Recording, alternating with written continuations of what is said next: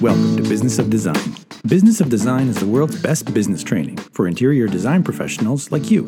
The Business of Design podcast offers immediate, actionable strategies and a glimpse into some of the many field-tested, proven systems you can implement to transform your business and your life. After the show, head to businessofdesign.com and get started with the BOD 15-step project management strategy and 6 foundational programs. Together, they deliver the systems, procedures, and strategies you need to run a successful, highly profitable design business. There's no theory here. The complete BOD business model is yours through Business of Design membership. Business of Design. There's only one. And now, your BOD Advocate-in-Chief, Kimberly Selden. Well, hello, you fabulous interior design professional. We're so glad you're here. This is Business of Design, and we're having a really interesting conversation today with a lovely woman named Melissa Morris. We are going to talk about that propensity each of us has to kind of over-deliver. Now, initially, when I heard the idea for this topic, I was thinking of it in a different way. I was thinking of that tendency I had when I was younger to over-deliver in terms of the number of ideas I would give a client. If she wanted to do draperies, I would bring 4 fabrics or 5 fabrics or 6 fabrics. And I told myself that was because I wanted to make sure I captured what she wanted. I didn't want to take any chances that I wouldn't excite her with one of my options, so I had too many. But what I saw clearly in the client's face was confusion. Too many options caused some anxiety in the client. And now I completely understand that as a client myself, right? I don't want to go to someone who says, well, we could do it this way, or this way. I want someone to tell me, this is the way you should do it. This is what's going to work out. For me, what was lurking behind the good motive to give them lots of options so I made sure I made them happy was self-doubt, a lack of confidence, right? I didn't want to fail, so I was covering all the bases. But really, that just planted in the mind of the client a seed that maybe I wasn't the expert she was hoping I was going to be. And I suppose that is part of over-delivering, right? Another example of over-delivering is when perfectionism runs riot. You're working on a presentation, for example, or I'm working on a presentation, and I've got a lovely picture of the faucet I want to propose, but maybe there's a better picture of the faucet. Oh, maybe there's still another better picture of the faucet. And I go down these rabbit holes where I'm fine-tuning something that probably is good enough, if that makes sense. It's not that I want to do mediocre work, not at all. But there are times when I can over-deliver on a task that doesn't need to be over-delivered on.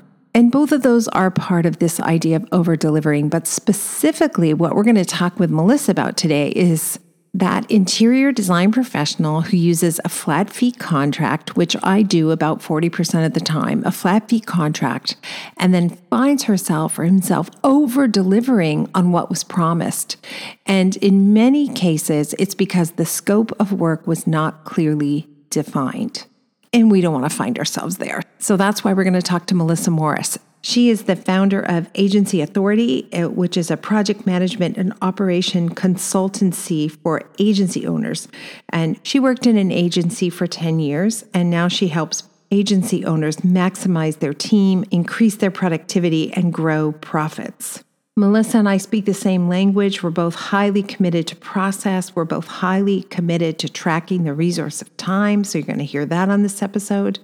And the bottom line is, the more process I have in place, and the more I can clearly articulate that process and stick to the boundaries I've created to protect that process, the happier my clients are going to be and the more profitable I'm going to be. And one of the big takeaways, I think this is so important, so I'm going to mention it here as well, but you're going to hear it in the episode, is that the very first time your client wants to step out of process, whether that's a small thing or a big thing, that is actually the most important time to say no. That's the hill you want to die on, because the minute you show yourself to be flexible around process, you will be negotiating over all kinds of procedures. And when it comes to a showdown between you and client around operational matters, In that equation, you're the only person who has experience running an interior design firm and running interior design projects. So you have to take the lead. Oh, good stuff. And we've got more good stuff coming your way because right now, Cheryl Horn is going to join me for some quick announcements, and then we are going to jump into the show. Did I already say we're glad you're here? Because we really are.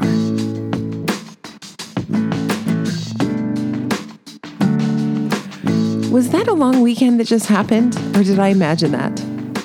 It was a nice one too, at least here. You're still in California before you hit the road this week, right? But we had really nice weather. It felt like, a little bit of a taste of summer at least. You guys, you took the kids swimming. It was too cold here. I need to go back to Toronto to get warm. Like, what is happening? It's been really cold here. I can't say I was in the pool for long. I'm kind of wimpy with that, but like my kids spend hours in there regardless of temperature. So that's the best thing. If I were a grandmother, I think I would want a pool. I think that's like just a magnet for the grandkids to come over. I have grand dogs, which I have been babysitting. They might like a pool too, though. No, they sink like stones. It's terrifying. They're bulldogs, right? A Frenchie and an English. Yeah. The English just drops like a rock. It's the scariest thing. When he was little, we were in Palm Springs and he just plunged to the bottom of the pool. It was terrifying. Anyway. I've always had labs and retrievers, so it's keeping them like out of the pool. That's the problem. Oh, yeah. All right. Well, we don't have any problems at Business of Design, which is good. It's all smooth sailing ahead. But what is going on? Well, coming up, I actually just added a new event to the calendar. You're headed back to Vegas in August. We haven't done summer market there before, but it's happening August 1st. You're going to be talking about recession-proof your business. When you were just there recently at High Point, that was sort of a topic that was requested. So they're bringing you back for the Las Vegas market to talk about that. Well, we hope it's going to be a talk that you don't need to apply things from immediately. But the fact of the matter is economies change, right? It gets softer, it gets firmer, it gets, more robust, it gets dynamic. So it's going to be all the things you need to do to make sure that you're not on a roller coaster when the economy does change. So okay, that's right. A lot of people are asking, do you think there's a recession? Is there a recession? I'm still busy, or things have slowed down. So does that mean there's a recession? And there are definitely things you want to do before you find yourself too far down the road. Well, and I think based on current conversations and meetings with current members, people are already making decisions out of fear. Yeah. And I think it's about being prepared so that you're ready to make decisions when they need to happen and you're not necessarily reacting before you need to. That's a really, really good point. So that's August 1st. August 1st, Las Vegas market, recession-proof your business. Okay, I'm excited about that. I think that the time is around 1 o'clock, and those events are free, but they do like you to register in advance. You do have to register. Okay. Yes, so link is on the website. You have to register both for market and the seminar itself. We always emphasize that when we do events with the markets, you're entering the market, even if you're just there for events, which most people are doing the whole show. But you do need to register separately for both. So make sure you've done that. And then October, we've got you going all over the place.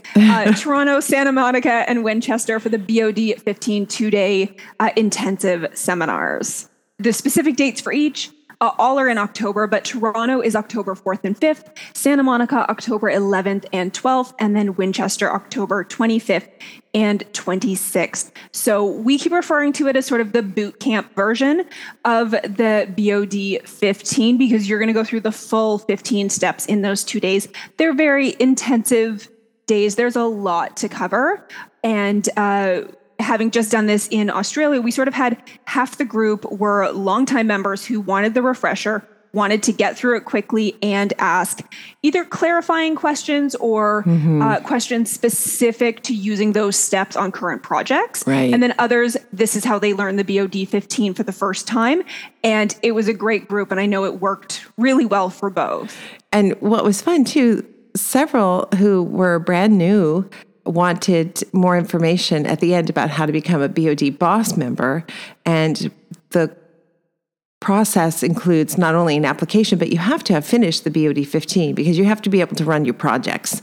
That's like got to be a given because the boss is going to dig deep into financials and financial planning and, looking at your profit and loss statement and sharing some techniques for you to get, higher revenue and higher profits along the way. So that was fun. So they're like, so did we finish the BOD 15? We're like, you did, and you can apply for boss now. So that's kind of a fun perk of it.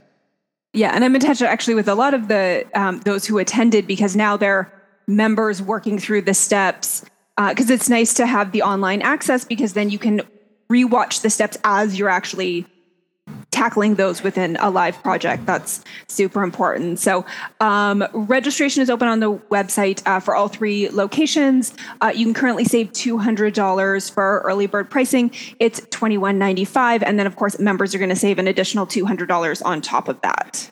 I'm looking forward to seeing you. Come on out. Toronto, Santa Monica, and DC area, Winchester. Great cities to visit. Great cities to be able to work from, that's for sure. For sure. And that's kind of all for events. But one thing that I did want to note, just in editing this specific episode, when we are interviewing people for the BOD, for the podcast rather, we always want to make sure that the BOD systems are very clear. One thing that I did note, because the topic is going to be, you guys touch on flat fees in this, I did want to clarify that the BOD method for doing flat fees does differ from some of the points made in this episode. Oh, yeah, so actually. So within BOD membership, that's where you're going to learn the BOD 15. And our method for doing flat fees is really critical on having done and implemented the BOD 15. I really encourage you to go through the BOD 15 within membership. And then, of course, if you are doing flat fees versus hourly, we have a dedicated course as well as the flat fee contract within the BOD shop. And I know that, I would say implementing flat fees is probably one of the top reasons why you do one-on-one coaching calls as well. Because I think especially if you've got staff, a lot of people, when you're doing flat fees, you get to a point in the project where suddenly you're not only working for free because you undercharged, but scope creep, things like that you're not accounting for in how you're running projects. And now you're paying staff to do a project that you're no longer getting paid for. So, and you're wondering why at the end of the year you're not making money, right? I'm so glad you brought that up because as she's talking, I'm thinking like, oh yeah, well we don't have that problem because of the method that we use. We don't have that problem. And I didn't want to keep interrupting her because of course Melissa is dealing with lots of people who don't have a method like ours. And she's dealing with people who run projects the way I used to years ago and thought I was going to lose my mind. So anyway, it's a great episode. She's wonderful. And I'm glad you brought that up. Our flat fee method will prevent you from having to go through most of those pain points. Yeah, for sure, because it accounts for scope creep and, certain expenses that a lot of designers are incurring themselves versus where do they fit into what you're charging. So anyway, I did just want to point that out. So the BOD 15 is within membership. That is critical to have that in place before tackling the flat fee to make sure it's effective. But again, there's a dedicated course as well as the contract within the BOD shop. So anyway, that was just a little side note before I let you go. Okay, thank you. Now it's a full work week now. No more long weekend. We got to get on it. I know, it's a shortened week, so we got a lot more to pack into shortened days. Oh, dear. Good luck. Talk to you soon. Business of Design is sponsored by Daniel House Club. Over the last year, Daniel House Club has helped interior design professionals save over $2.3 million in their furniture procurement. With Daniel House Club, trade professionals like you and me no longer need to jump through hoops or remember hundreds of logins to profitably source from the brands we love most. Club members enjoy access to over 150 vendors at the best trade prices in the industry, all in one place. Daniel House Club's mission is to be the quickest place for interior design professionals to find and buy what they are looking for. and it's fulfilling its mission. According to one member in Denver, the concierge is really helpful, and that's what sets them apart from everyone else. I've noticed even showrooms having a bit of a harder time when claims and damages come up, but DHC's concierge service cuts that time down significantly. Another member simply says, I could not pay someone to do what Daniel House Club does for me. They handle all the logistics after the purchase, which just makes it so easy. So sign up today and see for yourself. Visit danielhouse.club/BOD for 50% off your membership. Melissa, nice to see you. It's nice to see you too. Thanks for having me on. Remind me, where are you at? I am in Florida, Jacksonville. So that's very northeast Florida. If you're not familiar with the state. I know exactly where that is. My brother lived there for a while. They moved there so their daughter could go to the Bulls swim school. She was a swimmer. So I've been to Jacksonville a few times. Lovely, lovely. Oh, that's so fun. Yeah. Small world, isn't it? We are going to jump into a conversation about, among other things, the tendency for creative types to over-deliver.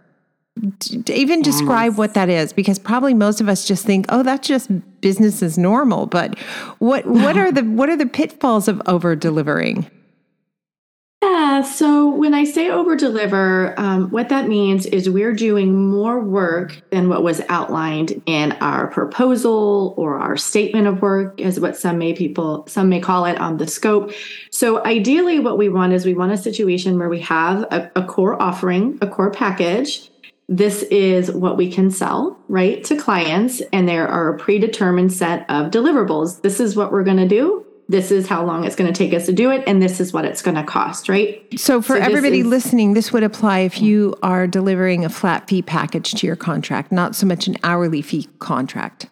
Correct. Okay. Yes, we are really thinking of flat fee scenarios here, where it's that transition, right? I'm going to do this and you're going to have this transformation, and you're going to pay me X number of dollars for transformation, regardless of whether it takes 10 hours, 20 hours, 100 hours, right? So is the issue that is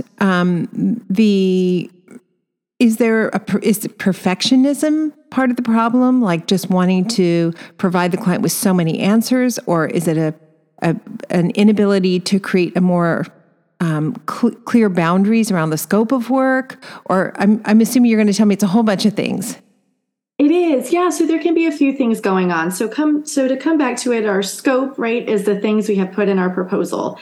And then when we're over delivering, it's when we're doing things outside of that scope that we're not getting paid to do. So it's the extra stuff that we end up doing. And there can be a few reasons that this happens.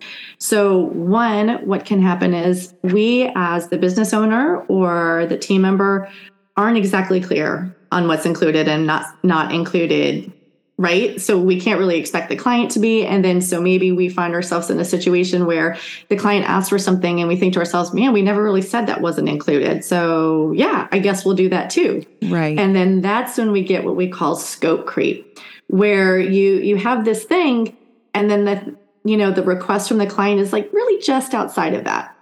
And then there's another request because now we've opened the door, and now there's another thing that's just outside of that, and then just outside, and it's creep, right? So then before we know it, we're just creeping our way out more and more and more, and doing more and more just quick little things, right?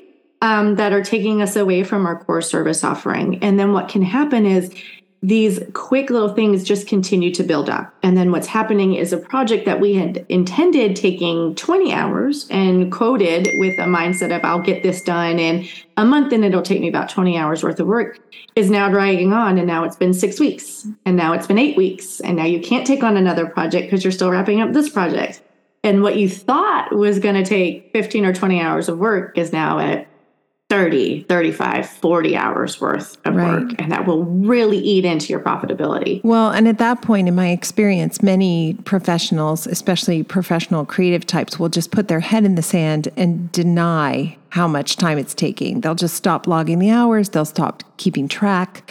They'll start telling themselves things like, I am going to spend a little bit more time on this, but that's okay because the client is going to be so happy. And then I'm going to get these great photos for my website. Like, there are a lot of justifications we used to enable us to continue in that kind of behavior, I guess.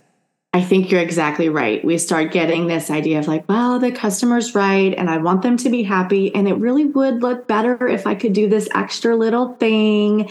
And we do. And we start to tell ourselves that. And, when we stop, though, and look at it, we're actually not doing anybody a service, because what can happen is we find now we're maybe really over delivering for the squeaky wheel, the client who has lots of requests or isn't afraid to ask for more or has lots of questions. And then that really is draining your time and ability and creative energies for other clients as well. And whether we realize it or not. And then we're getting ourselves constantly like bumped up against deadlines and high pressure situations. We're finding where we're not making as much money as we could be in our business. We're feeling really drained. We're getting in a lot of overwhelm and burnout. And so really, when we look at the repercussions of that, but I just really want to give a great client experience, it's okay. We can see that when you really start to extrapolate that out and you look at the impact it can have across all clients and over an extended period of time, you're really not serving anybody. Right? And you hit the nail on the head too. The minute you start allowing those extras to go in uncharged, unbilled for, you open the door and there will be more requests. And at that point, it's hard to say no, because you've already set a precedent that extras are okay and you'll accommodate them and you're flexible, right? Which is dangerous, which is really dangerous. It is. This is, to unpack all the things at play in the scenario we're talking about would take a year, right? Because it could take a while. Yeah, because there are layers, as we've talked about. Absolutely. There's this idea that we haven't yet taken responsibility for making sure that scope of work is really nailed down and crystal clear. We sometimes don't take responsibility for saying no. That's extra. And being ready for the first request. I always find it's the first time that the client wants to step out of bounds that is the most important time to say no. I would agree with that. I would absolutely agree with that, because circling back to what you were commenting on before, once we set that precedent that we're going to say, sure thing, on that extra little request, it's going to get harder and harder to come back and say, okay, time out. That's actually not how we're going to do things. And what's really dangerous is now, not only have you set a precedent with that client, you're creating a precedent in yourself and in anybody who may be supporting you as the business owner, that this is okay to do with this other client too. Because when another client asks for one little thing, what are we going to do? We're going to compare it and say, wow, we did do that extra stuff for this other client. And we did do that extra project and that extra little thing. We really should do it for them too, to keep fairness, right, amongst our clients.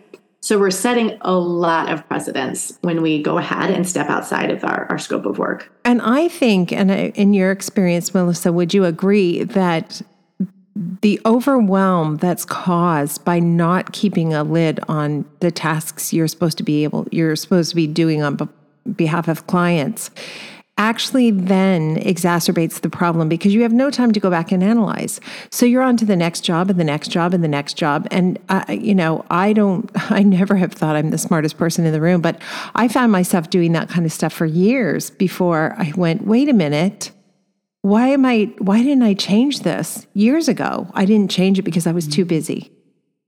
Yeah, that's a really great point. And I'm glad you brought that up, because you'll find yourself in a state of overwhelm and you think to yourself, like, God, well, first you won't even realize how much extra work you're doing really for free, because you're so busy and you're trying to, just kind of stay ahead.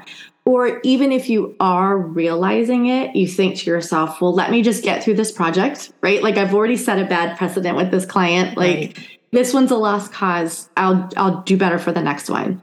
But it's all happening so quickly. And now you're tired, you're in burnout, you're coming back to thinking, what did I even promise I would give this person? Right. And then you do really get yourself in a situation where it gets increasingly difficult to put the lid back on. Right. What advice would you give someone who finds themselves in a new project and they're afraid of this? This has happened to them before. They've been in this situation before. And despite best efforts to keep a lid on the scope of work, this is going to happen. What's the best language they can use when a client makes a request that's extra? So first, I always like to take a step back here and say the easiest time to say no is before they've ever even asked. Yes. Right? So get really, really clear in your proposal and in your client onboarding about what they can expect on this is what's included. And I've actually found that sometimes what can be helpful is we'll often share what's included, but sometimes it can be helpful to also share a few things that are not included, just to really create that clarity, because us, we're the specialists, we're the experts. We really know the details. We understand how all these things work together, and our clients don't. And they're looking to us for that guidance in what this all entails and what all of this means. And so we can get really clear up front and set some really good expectations. And one of the things I notice too is I'll have a business owner and they'll say, well, I have it in my contract, but I just don't think anybody reads it and it gets lost. So then they feel guilty about holding that boundary. And so what happens is we get into the relationship with the client and the project has started. And now we feel guilty because we're like, maybe it wasn't really clear. Maybe I didn't emphasize it enough. Right. I didn't hold firm in the beginning and emphasize that enough. So that's why I really love proposals to have that statement of work, like a very specific bulleted list of this is what I'm going to do for you. And then we can even have a clause down at the bottom that says work that falls outside of this scope or this list can be provided at an additional cost. You can email to request a bid. We can have that conversation. So what you're pretty much doing is you're telling them, I can do these things for you, but they are going to be extra. And you can, if you have a contract and there are specific spots in that, you can have initial spots where that they've read that line that says this is what's included. So I think first and foremost, just making sure we're being really transparent up front, because again, it's easier to say no before they even ask, right? But should we find ourselves in a situation where they have asked us to do something that falls outside of that scope of work, you now have a really great document in place you can point back to. And you can say like, oh, yes, I do think that actually would be a great thing that we could add on that is considered an additional fee. If you reference back to your proposal, you will see that. If this is something you're interested in, I would love to just hop on a quick call. We can talk through the details and I can give you an estimate on that work. Part of the challenge, I think, with a flat fee contract, at least for interior design professionals, is it's not just laying out, here are the things we're going to do. We're going to do floor plans. We're going to do elevations. We're going to select all the furniture and fixtures, the FF&E. But it's also about fine-tuning what is allowed for within each of those things. For example, am I going to do one floor plan or am I going to do 3 floor plans and let you pick, right? So the language also has to be clear about the number of revisions. And I found even what constitutes a revision versus a whole new exploration. We're going down a different path now that's never been part of what's included here. Yes. And this is definitely something we should take a minute to address, because you're exactly right. Not even just saying, I will do what's included. Am I also going to pick out curtains and flooring and structural, like what are some of the details of what that might look like? How many options am I going to show you, right? How many revisions that we're going to have? That's all really important stuff to outline. And then what you can do to make sure that you're sticking with that is when you're sharing, right, whether it's right there as a walkthrough, if you're showing a presentation, models, whatever, you have those calls, you have those moments labeled to match up. Like, and you can get more creative with it, but this is like the proof one call, right? Like, this is the proof. And we're going to share with them, like, this is the initial review. And during the initial review, what I want you to be looking for are those big things. Like, don't get too caught up on what that pillow is going to look like. Like, let's really focus on the overall look and the overall feel and guide them a little bit on what they need to focus on. Because it's easy for a client to lock in on a small detail And then later they want to come back and say, well, actually, I didn't even want a door over there. And you're like, why am I just hearing about this, right? So we want to make sure we're dialing in that, like, during this call, this is what I want you to look at. These are the things that we're going to walk away in agreement on, that we're going to move forward with. Then on our next call, we're going to talk more details. And on that call, we should figure out X, Y, and Z. So again, we're really just setting good expectations about what's going to happen on each step. And then what you can do is, if they start trickling in these revisions, if it's not the appropriate time for that revision, you can say, yeah, that's a great thought. I was wondering about the rug also, but we're going to really look more closely at that in the second call. What I want you to pay attention to right now is X, Y, and Z. And then you make a note to come back to that. And then if you find they email you a thought or a request, you say that and you say, hey, that's great. I want to make sure I have all of your revisions and updates by this date and time. How does that sound? Can you make sure you get them all collected for me and sent them for me?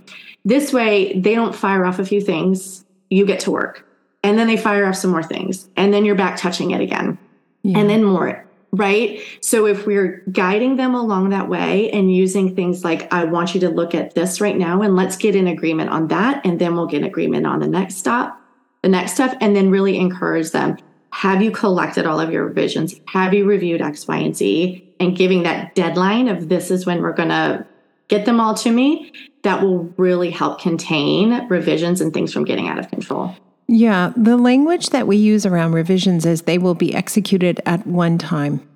Perfect. So, and you know, we just make sure that if there's, to avoid exactly what you're talking about, that trickling in. No, we don't. Nobody has time for that. And I don't think projects are improved by trickling in details. I think projects are improved by complete and total concentration when you're together at that meeting.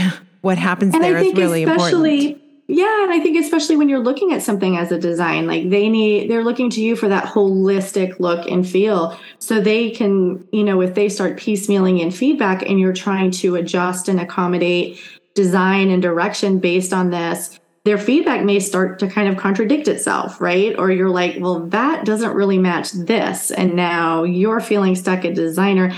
And that's when the project itself can start to kind of come off the rails a little bit. And then you're looking at it and you're like, how did this get here? And the client's like, this isn't what I envisioned. Right. And it's because you had been working off of maybe not complete or even accurate data, we'll call it, right? Being their revisions or feedback. That's why we're always saying if you have to be the lead on the project, at the point you start letting the client lead you around and bring you back and forth between your own process, it's never going to work. So you have to maintain control of the project.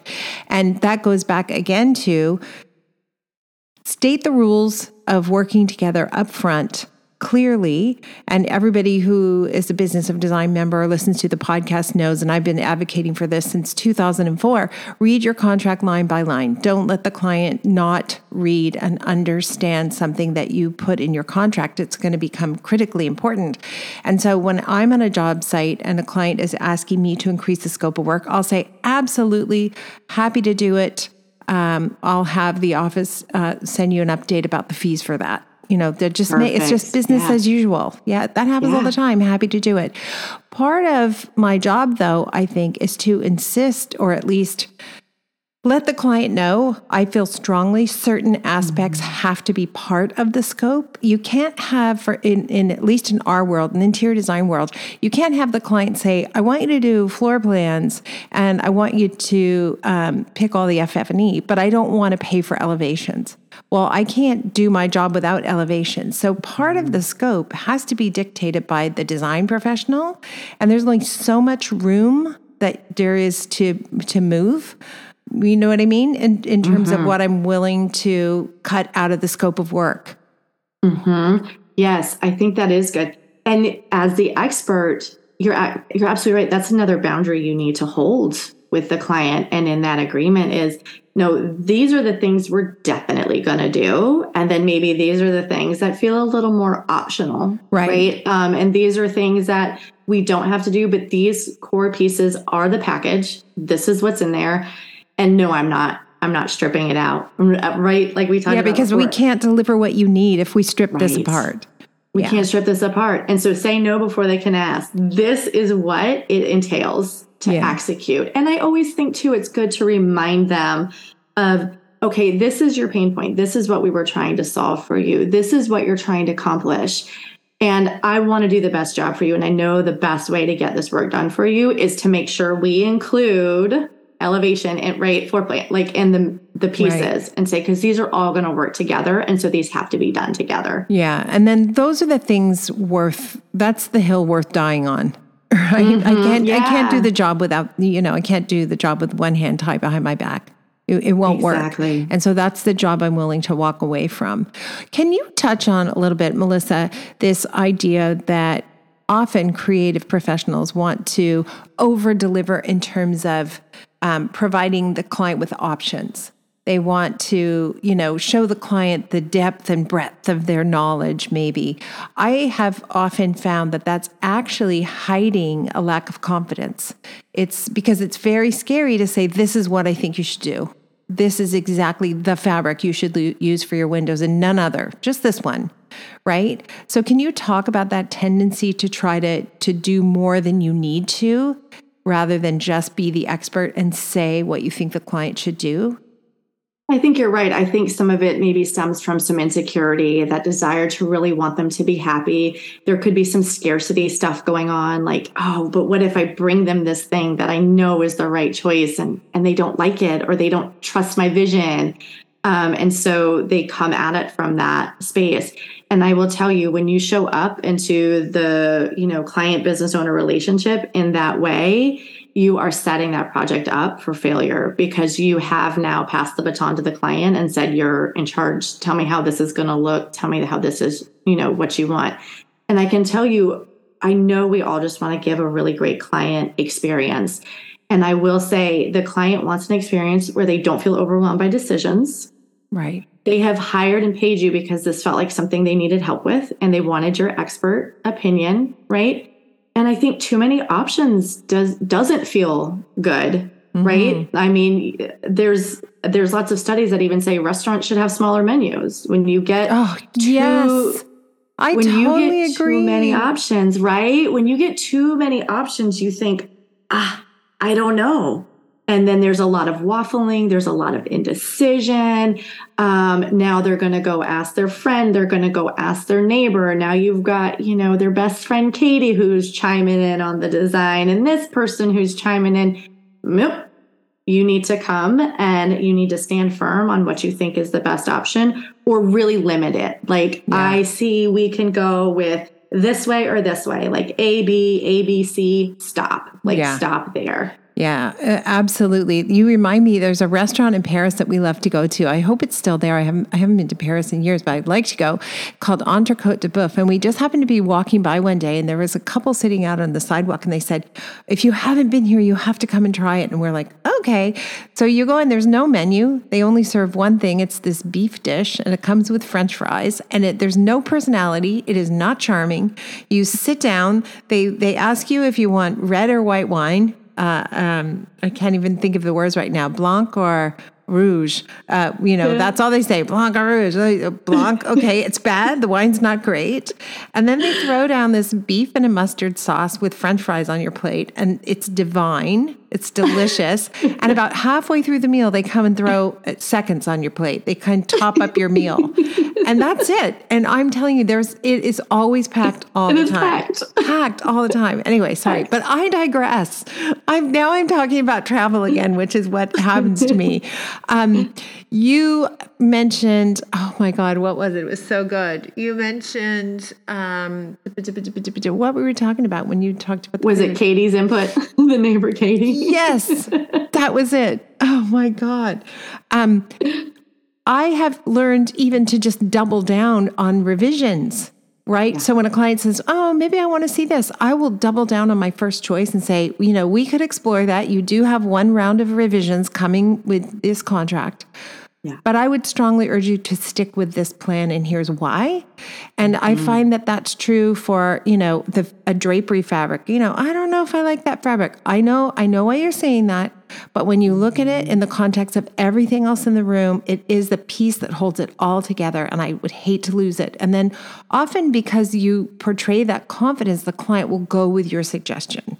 But if you waffle, which is, the third time waffles have come up, because when you and I opened this podcast, everybody didn't get to hear it. But I said, what did you have for breakfast? I was testing your mic and you said waffles. Clearly I'm hungry. It's lunchtime, and I need to go and have some lunch now. But when you waffle, the client has this impression that maybe you're not the expert they are hoping you are. That's exactly right. And I think what can come from the strength, we'll call it, to stand firm in your decision, obviously experience, confidence. But I also think, clarity in your workflow, in your process, like your creative process, your process with the client and how you're moving them through that. I think having just a lot of clarity and understanding about how you're going to take them on this creative journey and the certain phases you're going to move through, both again, like from a creative standpoint and also just very logistically, like when I'm going to send an email and when I'm going to schedule a call. And you were able to hold that because you knew, okay, they get one round of revisions and we're going to have that call in a couple weeks. And if we start cracking this open now, it's really going to have that trickle down effect. And later down, we're going to have more and more problems. So you had that clarity. And then you were also able to share with them. Like, I see that. Here's why I think we should stay. And here's what the next moment, though, when we could talk about it or consider, and really moving them and securing them in those decisions along the way. So I think that's a third piece of it, that experience, that confidence, and being just really clear on your process. I think will make it easier for you to hold those boundaries. And the more clear you are on that process, the fewer bottle caps or bottlenecks. The fewer bottlenecks you're going to have in the workflow, right? Because you start getting, random revisions on 2, 3, 4 projects, and suddenly all of your timelines are out the window. And now you have almost a crisis on your hands. How are you going to satisfy all of these clients, including, as you mentioned at the top, that client who isn't necessarily the squeaky wheel, that client who's just kind of going along with things and pretty easy. Mm-hmm. And suddenly you're bending over backwards for the one who's asking for all of this extra, and you're ignoring the one who's quiet, who may also be wanting something, but you're just not paying attention. Yes, exactly. It's tricky business, isn't it? It can be, yeah. And I think it's just coming back to like kind of clarity, creating those processes, getting into that really good routine. I think that really helps. It also too gives you something to fall back on, like we talked about, lots of revisions trickling in. It's hard to keep track of. When we have that clear process in place, it gets a lot easier to say, wait a second, this is the third thing you've asked me for and you're all done, right? Like, we're done with your revisions. It can really help. And again, that transparency up front, even with the client, lets them know what's going on too. What do you say to that professional who works in a flat fee contract and does not want to track the resource of time? Because we hear that a lot. I love flat fees because I don't want to track my hours, and I don't want to, I don't want to be billing all the time and la, la, la. I think it is imperative that people time track, even the business owner, or sometimes I'll have a business owner and just their VA is time tracking, or their assistant, right? Or only certain people. I think everybody, including the business owner, should be time tracking. And here's why. One, because you don't know when a project's really taking a long time. Yeah. When you're not tracking your time. You don't know how profitable it is, because you could think, my goodness, that was a $30,000 project. That was awesome. And then when you run the math on how many hours you put into that project and how many sleepless nights, you're like, wow, I was working for $17 an hour for the last 8 months, right? Like, that does not feel good. And you can't continue to improve your estimates because you can say like, this is a $30,000 thing. That's always what I charge. That's always what I do. But then when you break it down, you say, oh, well, I make $17 an hour when I do that. And I've got to pay out these fees for the software I have and the tax. So you're like, oh my gosh, this isn't going to pay my bills. Right. All you end up finding out when you're not time tracking is I'm doing something wrong. I'm exhausted. I can't pay the bills. I should just burn this down and go work for somebody else. I should just abandon ship. Right. But when we see that, when we think, oh, wow, I really thought that I could get this done in, for nice round numbers, 50 hours, and it turns out it's taking 80. Right. You have an opportunity there. You can either tighten your scope and say, I'm not going to allow the extra revisions. I'm not going to allow the extra phone calls and the visits and the trips to the store or whatever that starts to look like. I'm going to peel those out. So you're going to tighten your scope. Or you also might find you need to increase your rates. Yeah. And what you thought was a $30,000 project maybe actually needs to be a $40,000 project. Or a $60,000 or project. 60, right? Like wherever that falls. But you can't make educated decisions about what to charge your clients and what should be included in your scope of work until you track your time. Right. Yeah. Such good advice. We like to end every episode with something we call design intervention. It's just a great piece of business advice. What comes to mind? Yeah. So it's funny. I've been having this conversation with a couple of people, and I think others say it more succinctly than I do. But I think the idea here is you need to build your business now in the way you always want it to work. So for example, like I really always hated this hustle culture of like, well, I'm just going to work 70 hours a week and I'm going to get this thing off the ground and I'm going to serve all of the clients. And then once it's $1 million business, I can pump the brakes and I'll work 15 hours a week. The momentum that has swept up and built up behind you when you're working 70 hours a week doesn't just go away when you decide you don't want to do it anymore. And some of the stuff we talked about before, when you're in this overwhelm, you're in a very reactive state, you can't even be concentrating on true important, things going on in your business. So I am a firm believer in slow and steady wins the race. And that doesn't mean, we have to take 10 years, but it also means let's not expect it to happen overnight. Slow and steady, sustainable is like the name of the game when it comes to business. Yeah. I had somebody recently say one bird at a time. It was a book. It was an example from a book, and the father had told its son who had delayed doing his summer homework project to write about one bird every single day over the summer holidays. The dad said, one bird at a time. One bird at a time. Yeah, that's how you're going to get that done. One bird at a time. Such good advice, Melissa. Thank you so much. Oh, thank you so much. I enjoyed our conversation. Now let's go get some food, right? I know, right? Waffles. Thanks for listening and supporting the BOD mission to improve the industry one design business at a time. If you're ready to implement an exact business model for running a streamlined, profitable business, field tested by thousands of design professionals around the world, head to businessofdesign.com and get started today. It's time to dramatically improve your business and transform your life.